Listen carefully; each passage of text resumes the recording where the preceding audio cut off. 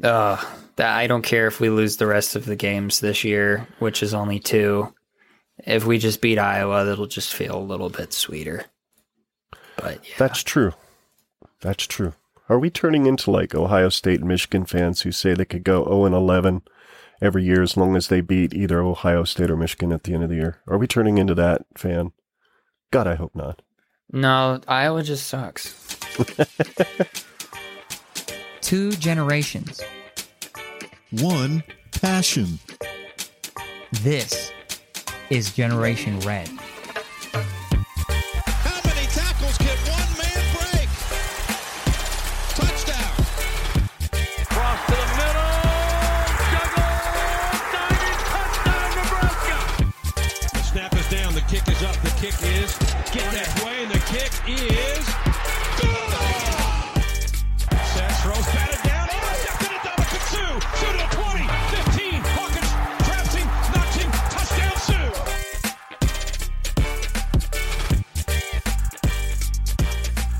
Sue. Welcome back, Husker fans, to another episode of Generation Red, the kettle corn of Husker fan podcast where we try to be sweet, but at times we get salty. It's your favorite father and son duo yet once again. I know we've been gone for a week, but we have fairly good reason, we think, so we appreciate your patience in waiting for this episode to come out. And before we get started, one of the reasons we haven't been able to record was back on October 25th, early in the morning, we lost my wife's mom, my mother-in-law, and of course Scott's grandma. She passed away in her sleep peacefully, as she always wanted to. And yeah, we had a funeral then that week, and as you can hear, I caught a little bit of a bug, that same bug that everybody's been scared of for the last couple of years. And let me tell you, folks, it ain't nothing to mess with. It's kicked my tail all over the place for the last week and a half, but here I am. I'm back. I'm glad to be recording. Scott and I have missed hanging out and talking to you guys, so we hope you extend us a little bit of grace for the snot locker sounds you're going to hear from me, as well as the cough or two that I might not be able to edit out. So anyway, we want to dedicate this episode to Mom, Grandma Honeycutt, and we're going to do our very best to make it be bleep free. Anyway, I'm your host. Only a little late for this. My name is Ken. Yes, and my name is Scott. Yeah, it was definitely kind of out of the blue. We weren't really prepared or expecting it, other than just knowing that Grandma wasn't feeling her best for a few days and just kind of tired and wanted to just hang out and not really do her normal routine. So, yeah, there's going to be some editing of Dad's coughs, and we're going to be off our game a little bit here. Because we kind of skipped over Purdue, and then just because of me being on call this last week, and honestly, just seriously being beat down with how this season has unfolded. It's very difficult for me at the moment to really give a bunch of effort into this right now. Not to say that I don't want to do it. It's just that, like, what in the world can I say? What can I do? What can I try and analyze that can make anything make sense?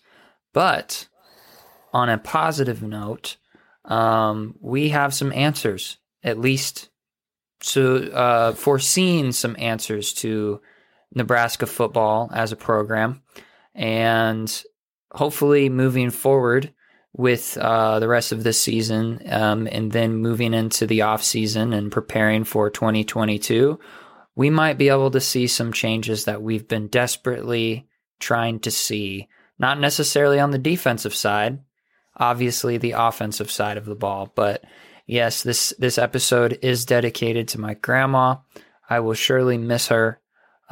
She was a gem in my life, was always praying for me, saw me at my best, saw me at my worst, and always chose to look at the best parts of me, the best parts of my dad, the best parts of all of her kids, stepkids,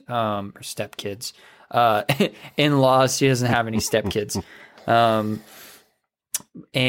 just she was just a perfect embodiment of what it means to be graceful, loving, kind, compassionate, and she walked the walk. You know, she was just an outstanding woman, and she lived 91 beautiful years.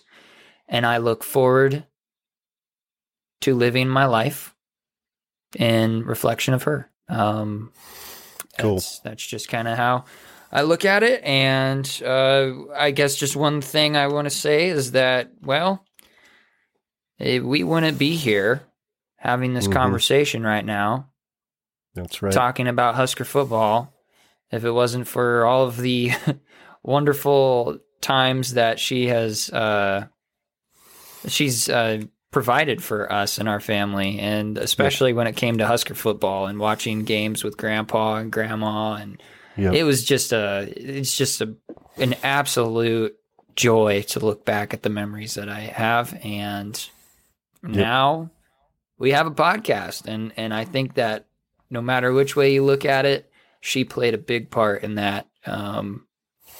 Absolutely, she did. And always remember the popcorn and the chili and the hot soup or whatever we'd eat at halftime of games and things like that. Saltine crackers. I never forget that. And the saltine crackers, yeah. Oh, yeah.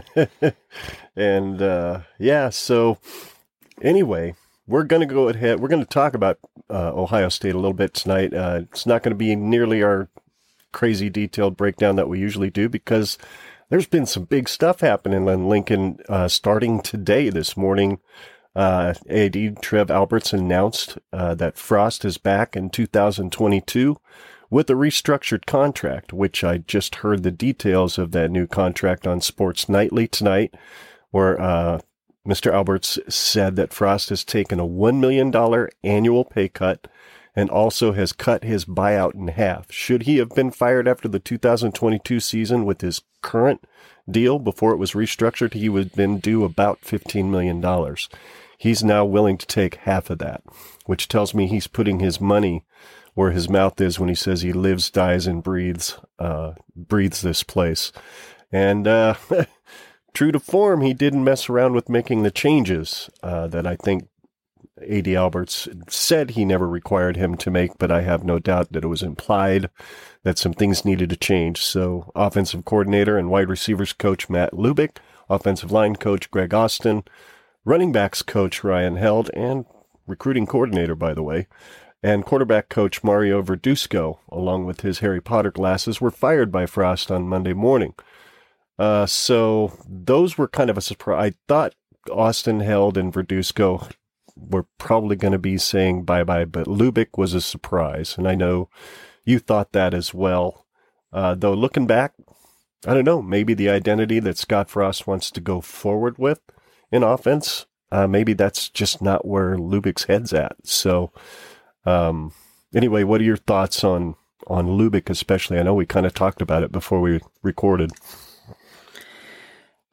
So, and this opinion is just based on what I saw on the field this year versus the 3 previous years of the Frost regime, that I feel like the offensive changes that we've seen this year specifically, where we went away from the bubble screens and specifically just screen schemes alike, and changing our wide receiving routes and focusing more towards an option game, an option mix, like mixing it up with some option. I always felt like that was a Matt Lubick blueprint. That comes with a disclaimer of ignorance, because I don't know what Matt Lubick looked like before this year. I haven't taken the time to look up what he did, where he worked, what was his blueprint previous to coming here, but I always just assumed that that's what Matt Lubick brought to the table. I could be 100% wrong, and I apologize that I did not do any of this research. But that was my opinion, and so I was kind of shocked to see that he was one of the names on the list. And if I were to say anything this year that I've seen improve, that would be our wide receiving core. Maybe it's not necessarily an improvement. It could just be raw talent. You know, I could get those two things mixed up really easily, especially when you have an outstanding talent in Samori Toure coming here. And obviously has nothing to do with Matt Lubick there. That's just previous talent being repurposed for our scheme. So aside from Samori Toure, we have individuals like Xavier Betts, just raw talent. You've got Omar Manning, just raw talent. And then you've got Wyatt Lever and Levi Falk. You've got Oliver Martin. You've got all those guys, and they've been playmakers. Maybe not to the degree at which we would say great, but they've done their part at multiple moments. And I always assumed that was because of Lubick coming in here, but in retrospect, maybe it wasn't. I don't know. But the other three firings, I would say between the three of Greg Austin, Ryan Held, and Mario Verduzco, I really felt like Ryan Held probably stands out as like the more shocking of the three. But at the same time, what have we seen in the running back room aside from Divine Azigbo and a few shining moments from previous running backs that we've had? Sure. Yeah, dude, like they really cleaned house. Well, this to me, these firings, all four of them were specifically about player development. Yep. Because how much development have you seen in those incredible 4-star athletes we've got all up and down that?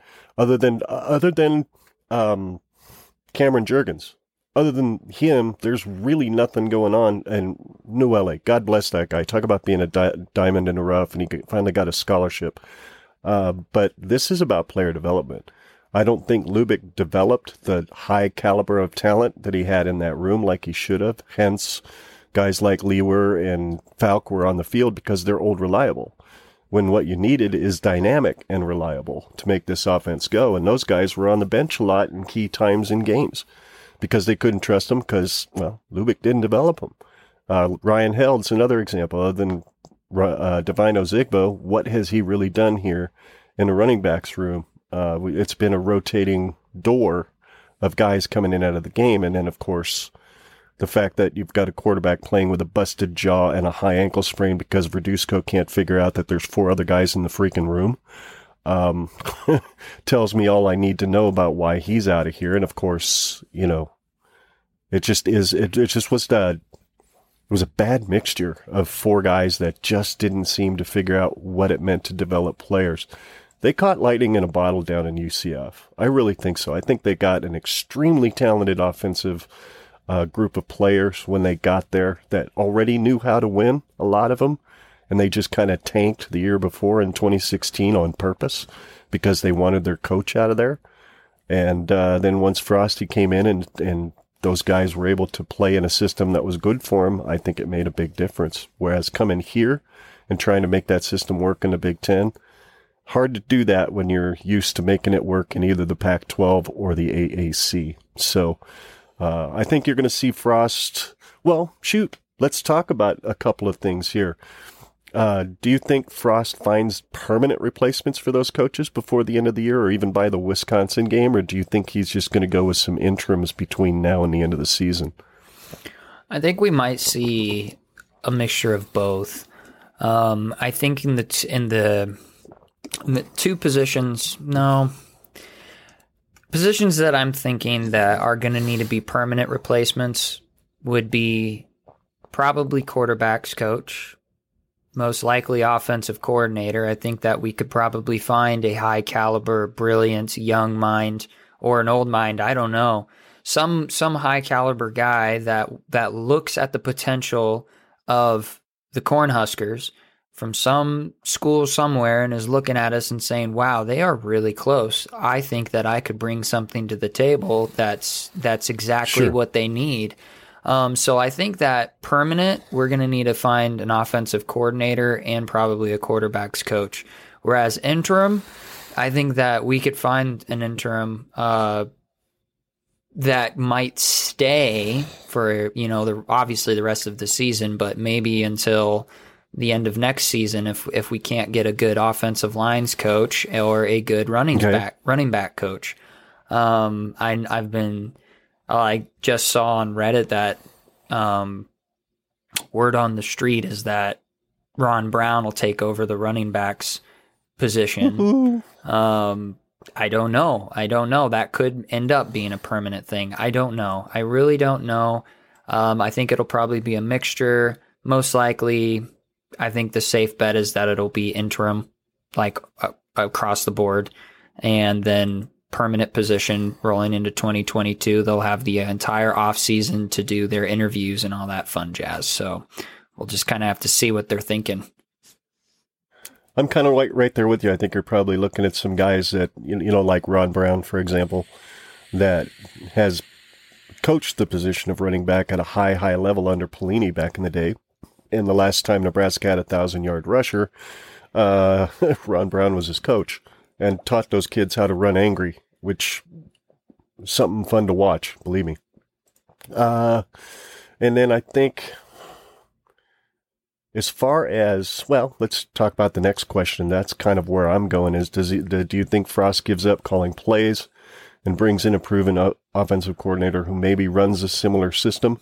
That's where I think the quarterback's coach is going to fall into. I think what Frost is probably going to look for is an experienced offensive coordinator who's proven, who runs a similar system to this. Who knows? Chip Kelly might be available at the end of the year. or even Mark Helfrich, for God's sakes, whom Frost coached under. What do you think about this? What if Bob Stoops comes out of retirement to be an offensive coordinator? I don't see that happening, but it sure would be fun to have that kind of explosive, emotional outbursts on the sidelines again. Oh, yes. And old big game Bobby is good at them. And maybe he just, he's obviously been chilling as an analyst for a while, and maybe he just wants to dip his toes back in coaching, but doesn't want to be the guy, and maybe he could be like a mentor for Scott Frost, Sure. Kind of coach him up on some more mature decisions. Hey man, if anybody knows anything about an ego, I've got a perfect resume for such things. So let's do. I mean, that's just like a shot in the dark, but there's many opportunities. It's going to be a fun speculative off season for sure, at least for the next 3 weeks. It's going to be a lot of speculation. That's going to be a lot of fun. But Bob Stoops. That would certainly be an interesting choice. But I think he goes with an OC quarterback coach combo, as I think what he's going to end up doing, mostly so that he can free up a full-time assistant position to get a full-time special teams coach. That's what I think is going to happen.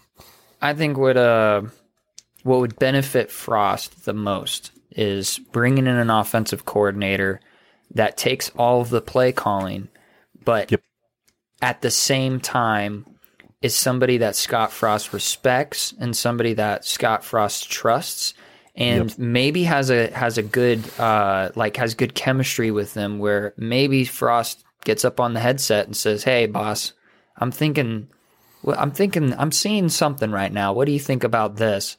And offensive coordinator goes, "You know what? That's a good idea. Let's start playing around with the beakers here." And I think that would benefit Frost a lot and take a lot of pressure on his shoulders, but still give him the kind of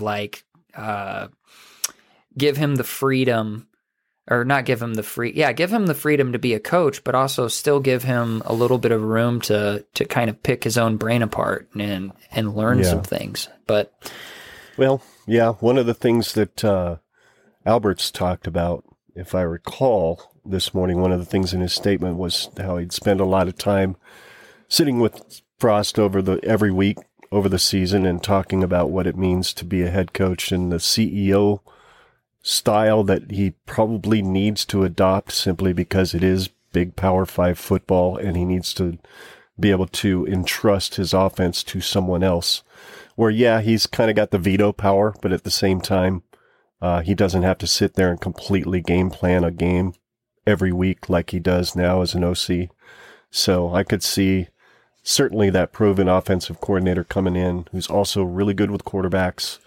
I don't know, does the recruiting profile change for quarterbacks? Do we go away from the mobile quarterbacks so we don't have, one guy that's always banged up midway through the year, right? Maybe a Richard Torres is that type of a quarterback who can get himself out of trouble, but he's not known for breaking ankles in the zone read game, But yes, full-time special teams coach, I think, is in the future, don't you?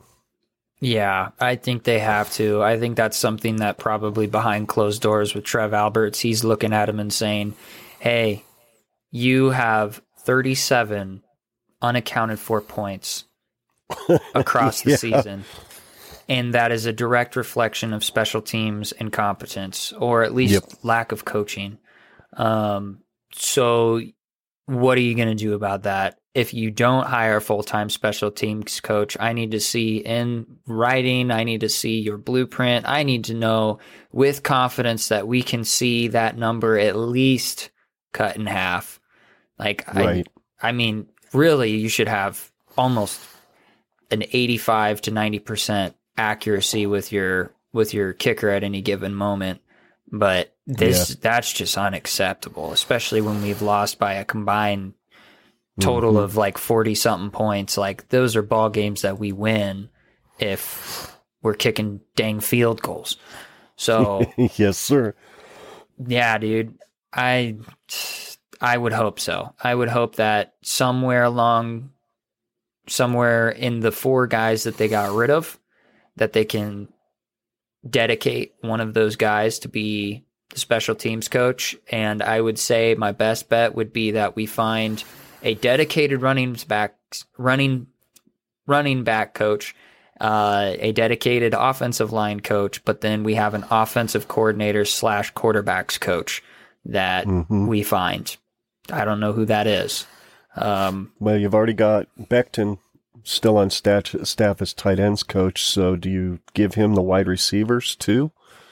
Or do they bring in a specific wide receiver coach too? I mean, which they'd have the position for it, I think. If my math, no, they wouldn't. So yeah, the math is interesting how they're going to make that work. But I don't know. Frost was really good with receivers at Oregon. So that is true. And they could find, and maybe if he has a blueprint set up just right, maybe it's special teams coach by committee once again, but maybe with a completely different formula is what they need to find. I don't know. It's going to be interesting to see how this all develops, but I am honestly, dude, I'm freaking stoked to see it.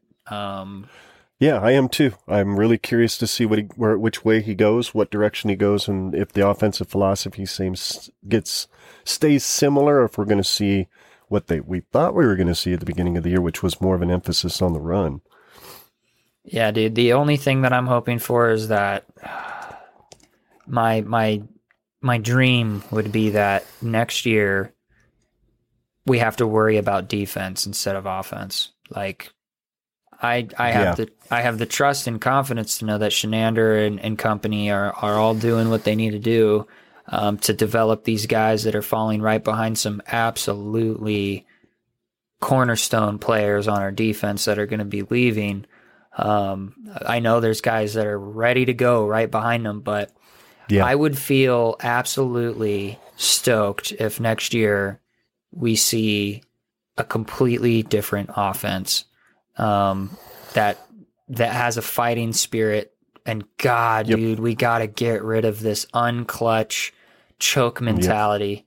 It's got to go. And I don't know if that means Martinez needs to go with them. Go with that. Does Martinez come back? I don't know.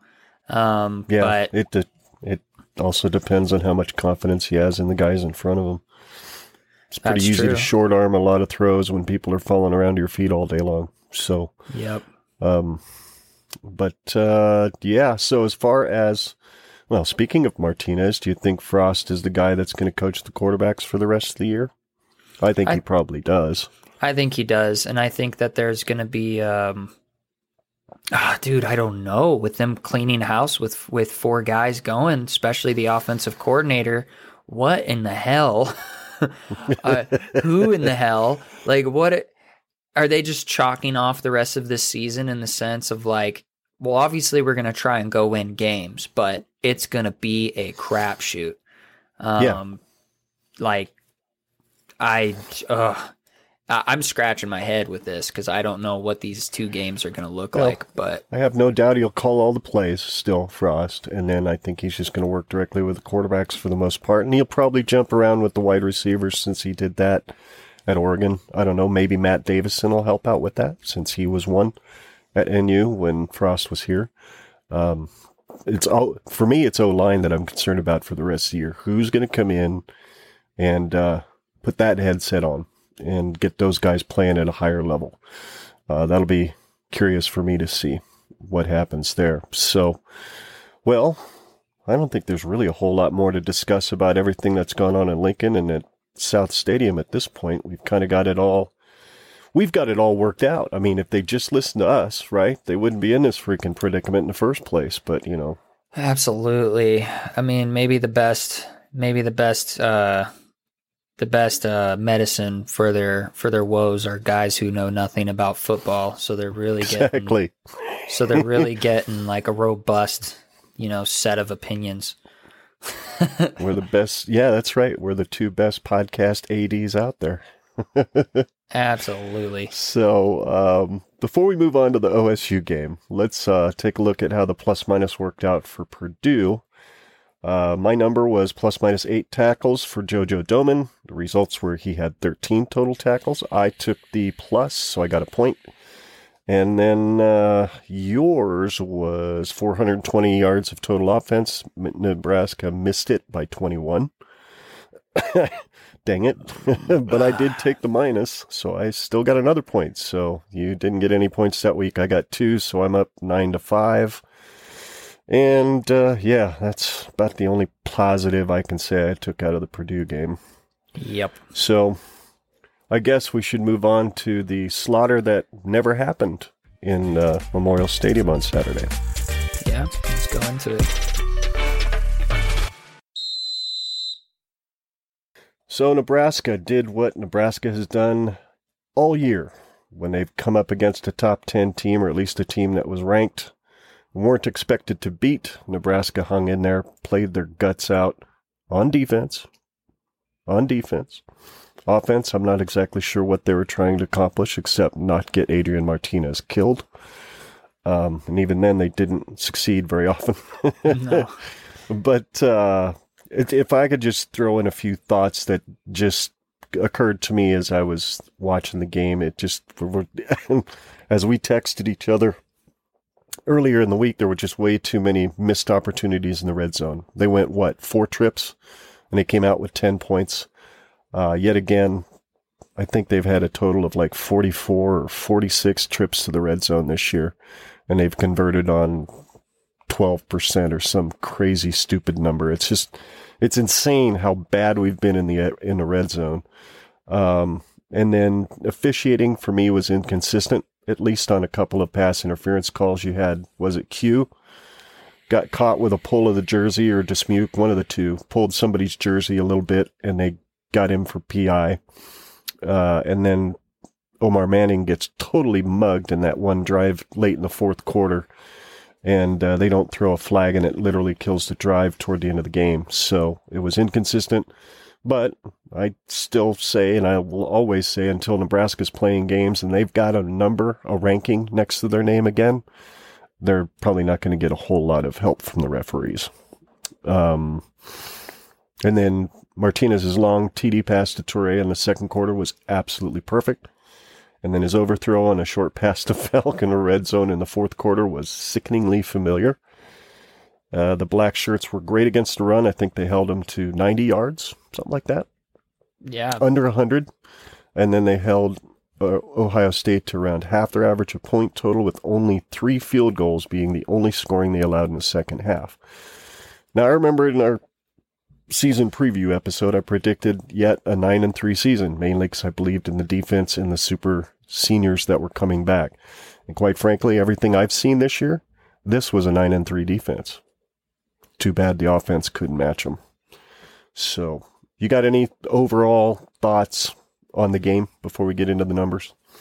Yeah, I would say that the officiating crew, honestly, I didn't find it all that egregious. There were some things that were missed, obviously, but they weren't afraid to throw the yellow flag out of their pocket when Ohio State was doing something wrong, unless of course it was on like a really big play.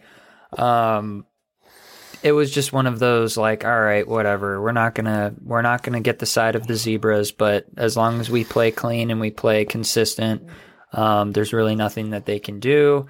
Yeah, I would say that the biggest thing that I was annoyed with was watching Ben Stille getting held for 90% of the game. There were so many dropbacks that Stroud was in, and you just saw an arm wrapped around Stille's shoulder the whole time. Like, it just like seemed like every play Stille was getting past he had the edge and he was getting held. But yeah, dude, the red zone is just the most mind-boggling statistic in the sense that we are like number 2, or I think it's like we're in the top like 10 of like teams that get to the red zone, but we're like 120th or something converting. It's like one of those anomaly statistics that just like make you bang your head against the desk.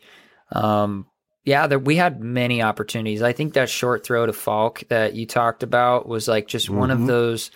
It was when I watched the replay, I understood what Martinez was doing. He's trying to get over that defensive end that got his hand up. You know, if Martinez threw it any shorter, it would have been a deflected pass.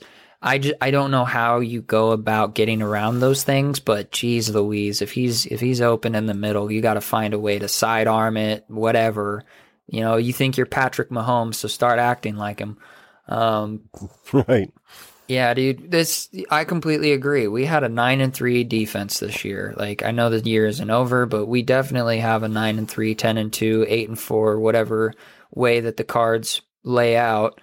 Our defense has just played lights out. I mean, before the game, they spent like 30 minutes talking about Trevion Henderson and how he is just a breakout freshman. I mean, he is a beast. He looks like a generational running back that like any team would just kill to have. He's right up there as impressive as Kenneth Walker III looks this year. And once again, you know, I asked myself, you know, this would have been something I would have said on our game preview. I would have said, are we going to do another Kenneth Walker III? Are we going to be able to stop Henderson the way we did KW3? And we did. I mean, he had what was it? 21 carries for 92 yards, so almost 100 yards rushing, but a 4.4 average. And let's see, what is his season average? His season average at the moment is about a 6.3 yards per carry, and we kept him like well under that. So those are just those things that make me just like, if we even had a halfway decent offense, especially in the red zone, if we're 50% conversion in the red zone, this season is a completely different season. Those 1-score losses become 1-score wins. Like, it's just beyond comprehension at this point. And yeah, man, like the one questionable call that I had was when, I think it was after he missed that pass to Falk and we had to settle for a field goal. Like, just go for it on 4th down. Just go for it. Like, you 6 points. Like, we obviously missed the field goal. So, I mean, you're getting within 3 at that point. But what do you think? I mean, you still got to get a touchdown either way. You either get a field goal again and you tie it. Do you want to go into overtime or do you want to win the game? So that was one of those questionable calls. I mean, it's coin flip. Like, what can you expect from our offensive decisions, really? But yeah, man, it was one of those games that looked a lot like Oklahoma. Like, we had so many opportunities to win, and dude, I agree. I thought it was going to be a blowout. I legitimately thought we were probably gonna show some fight in the first half, maybe a little bit of a third quarter like push, but then I just thought that the talent of Ohio State was just going to pull away. And how close are we from being like a top 4 team in the Big Ten? Well, apparently pretty damn close. If our defense is basically shutting down every team that we've been playing, and if our offense could meet that energy, we're right up there with the big boys. So that's just kind of my overall take of the game and just the season and the existential like pain that I'm in regard to everything. Yeah. You know, this was the closest we've come to beating Ohio State since Frost's been here. I mean, we came close the first year he was here up in Columbus. I think we lost by 1 score. Yeah. Go figure. And then we got our doors blown off in 2019 and 2020, though we gave them a game in the first half in 2020. And of course it was turnovers returned for touchdowns that ended up blowing that game open. This time we didn't really do that. So in fact, we generated a couple of turnovers I didn't expect us to generate. And I think both of them ended up at the other end of the field and ended up in missed field goals. So, because I missed the first interception that JoJo got. Unfortunately, I was still sleeping. So, I didn't actually start watching the game till there was about 5 minutes left in the first quarter. But overall, the team was pretty good. I mean, OSU did what they're going to do on defense. They pretty much shut us down a lot. Gave up a couple big plays, which I thought that was possible because their safeties were pretty young. Teray, good night. That dude is just money. I wish we had him for another year. But Oklahoma State, good Lord. Good old Rona brain fog, folks. Ohio State had 495 yards of total offense, with 405 of that coming by the pass, 90 rushing yards, and then 25 total first downs. Nebraska had 361 yards of total offense, 248 by pass, 113 on the ground, with 18 total first downs. So it wasn't god-awful, but it wasn't great. Penalties, Ohio State had 8 for 65. Nebraska had 8 for 60. And that's something I've noticed over the last 4 or 5 weeks that has actually improved with Nebraska. There's been a few games there where they only had like 3 penalties. So they've gotten better. Definitely gotten better. Time of possession again favored Ohio State, 33 minutes, 52 seconds to Nebraska's 26 minutes and 8 seconds. So there's the tail of the tape. That's why we lost. They owned the ball a lot longer, gained a lot more yards, and hey, when they got to the red zone, they generally scored. So might have only been field goals, but at least they have a guy that can make them. So... Yeah, I would say the outstanding performance that proved itself for Ohio State, the cornerstone, I've used that term I think a few times now, but the cornerstone of Ohio State's offense was Jackson Smith-Njigba. Yeah, something like that. Yep, 240 yards receiving or something like that. That dude was crazy. Yeah, he was all over the field. He was the guy that I'm sure Stroud was looking for the entire game, which tells me that we were causing an immense amount of pressure on him if he was just staying very linear with his decision making. And I think he kind of got foot and mouth syndrome, where I guess he was complaining about having to be mobile, and he wants to just sit in the pocket and throw a ball. And he doesn't like that he has to get out of the pocket and run. Yeah, but I mean, if you look at Smith-Njigba's like stats, I mean, this was by far his most outstanding performance. There's only 2 games this entire year where he's had over 100 yards of receiving, and one of them came in the loss to Oregon, and the other one was a win against Maryland.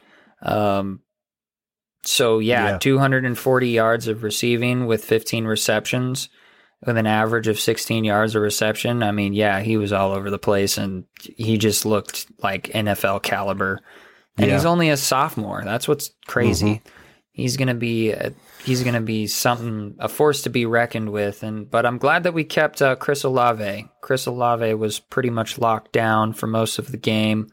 And then they had who was the guy that they had? Garrett Wilson. Yeah, He was out. Their number one receiver was out, so priority was Olave. What we didn't realize was that there was going to be another guy that was going to go for 240. So, yep.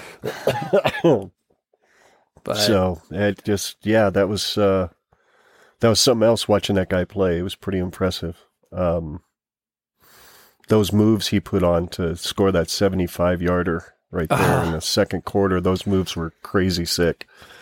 Made just so smooth. Made the tackler look stupid. Yeah, it was real smooth. He reminded me a lot of Olave, because Olave's smooth, kind of like that too.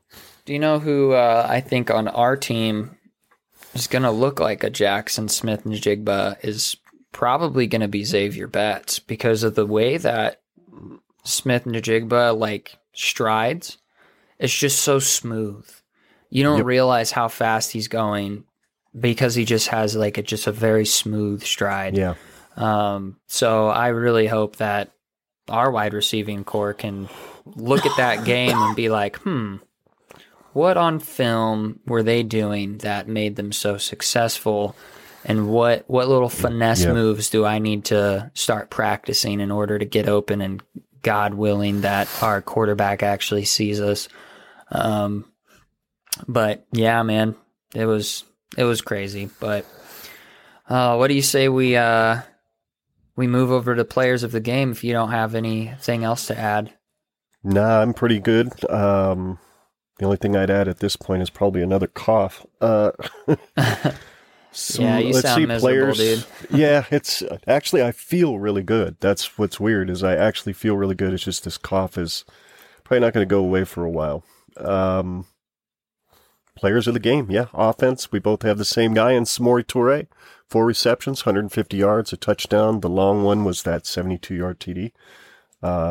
He really showed out after catching a lot of criticism, including from me, over the last few weeks, especially since the beginning of the Big Ten. Other than what he did against Northwestern, he's really been almost non-existent against the big boys.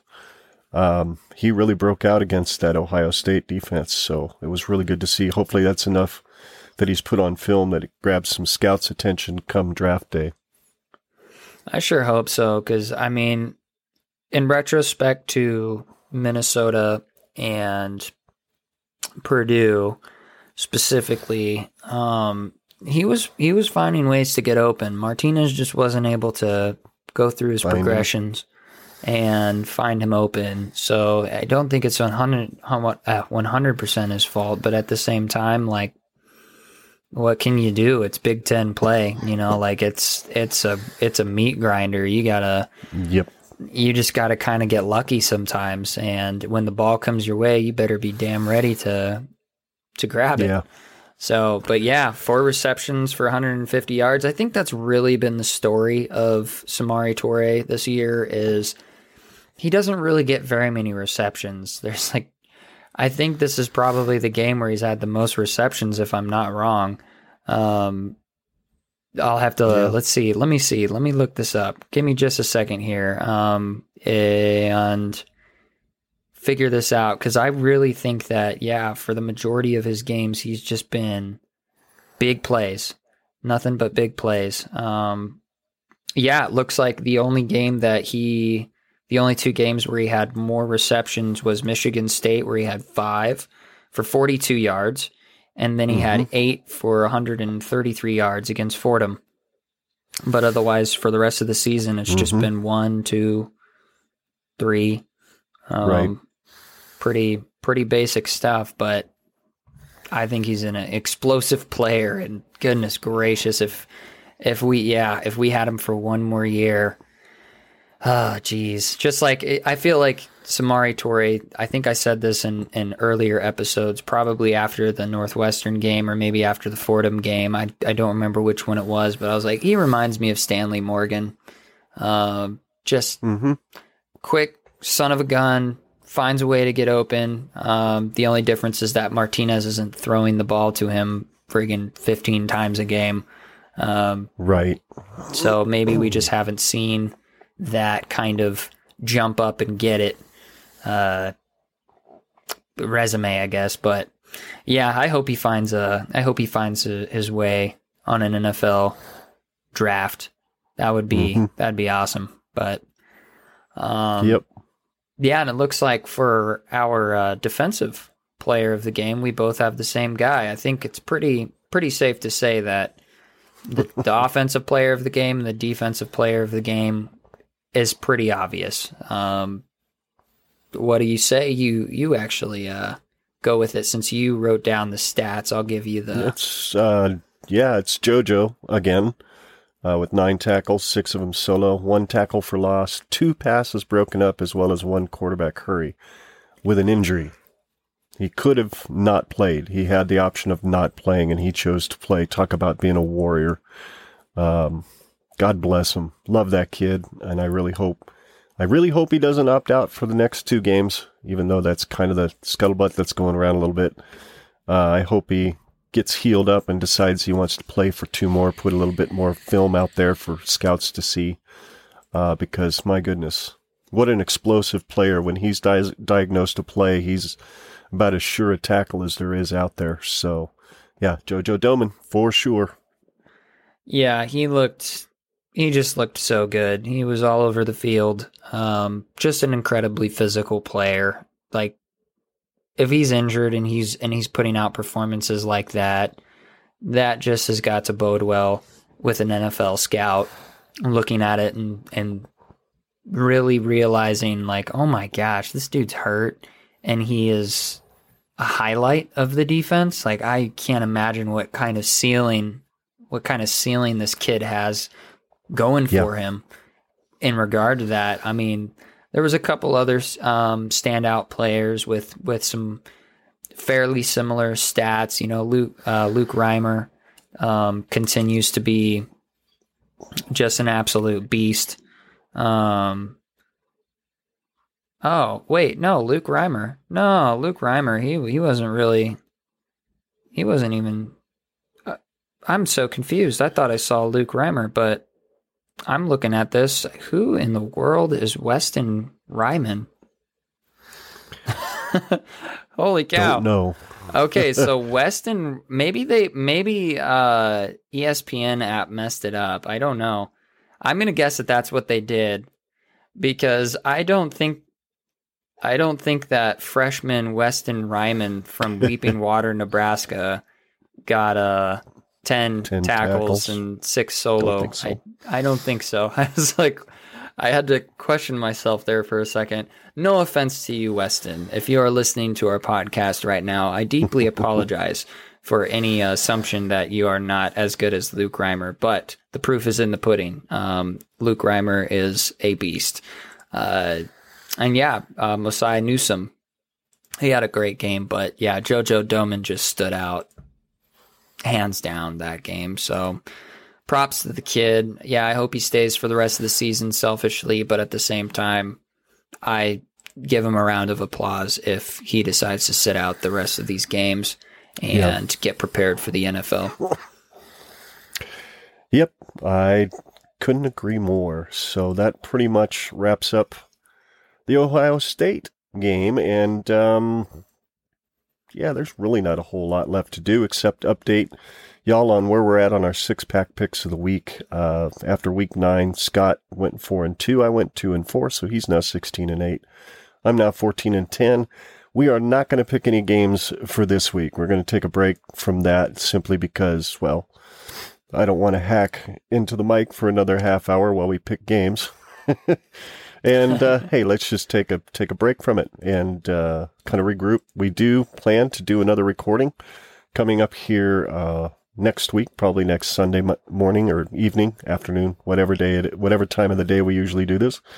And we will preview Wisconsin, and hopefully we'll have a little bit more news on what kind of assistance we've got in the fold to help Scott Frost develop those game plans and whatnot. So, but before we go, I think we've got a review on Apple Podcasts. I don't have any new ones on Podcast Addicts, so why don't you go ahead with that one that you've got there?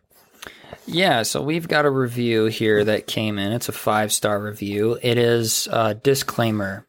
It's biased, very biased. Comes from a blood relative.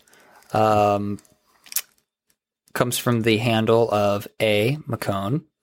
I'll let whomever listening to this podcast who knows us, they'll probably know who this is from. And she gives us, I'm assuming it's she, gives us a wonderfully written podcast review. It says, I'm 100% biased as the hosts are my dad and baby brother. But best podcast out there, winky face. This podcast makes me feel connected to them. Being a military spouse, I am over 1,400 miles away from them. There you go. That one's for you. Most Saturdays were spent at my grandparents' house watching the games. Obviously, I mean, like, sorry to cut off, but we had just talked about that at the beginning of the episode, dedicating it to Grandma. If you can't tell, it's probably the truth. I don't get to be a part of that anymore, and it's rough. The following days would include my dad and my brother talking about the game.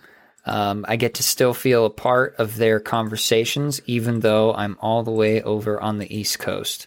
The quote-unquote break room talk, as they call it, it was just normal in my family. If Dad or Scott could get someone to talk Husker football, they would talk for hours discussing it all.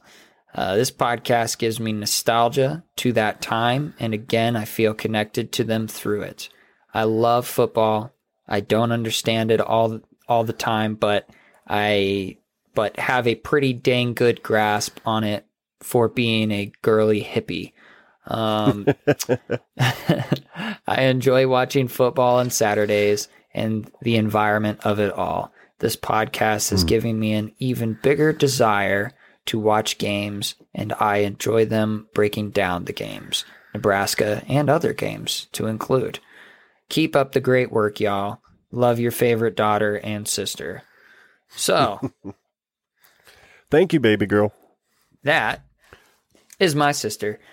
She gave us a great review. We do appreciate it, regardless of who it comes from, family members, friends, whomever. It helps us get noticed.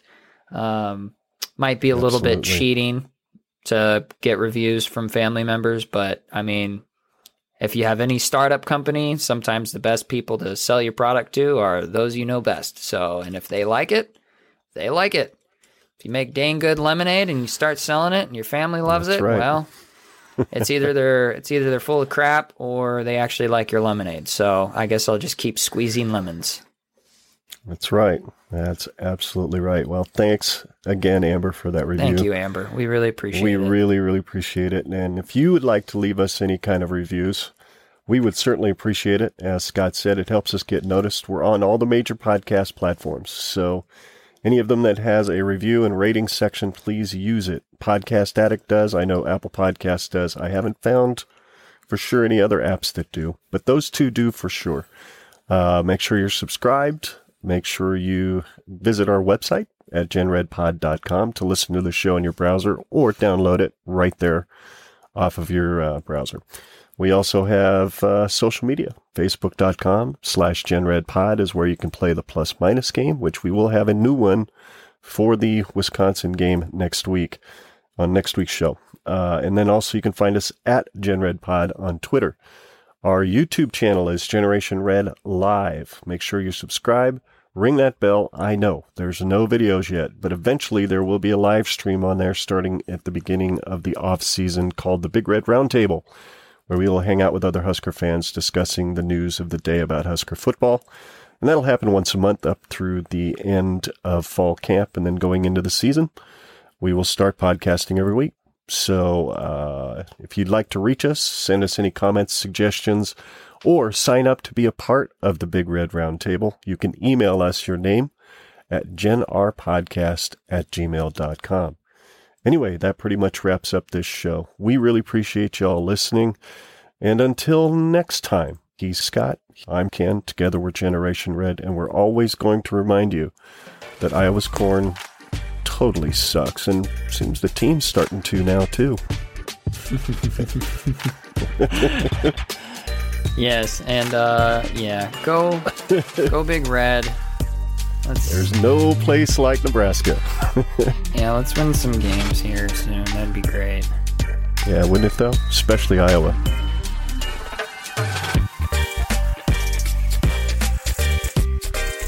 This podcast is not associated in any official capacity with the University of Nebraska or the Cornhusker football team.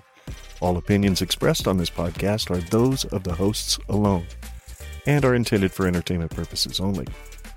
Anyway, thanks so much for listening. Stay sweet and salty, and go Big Red.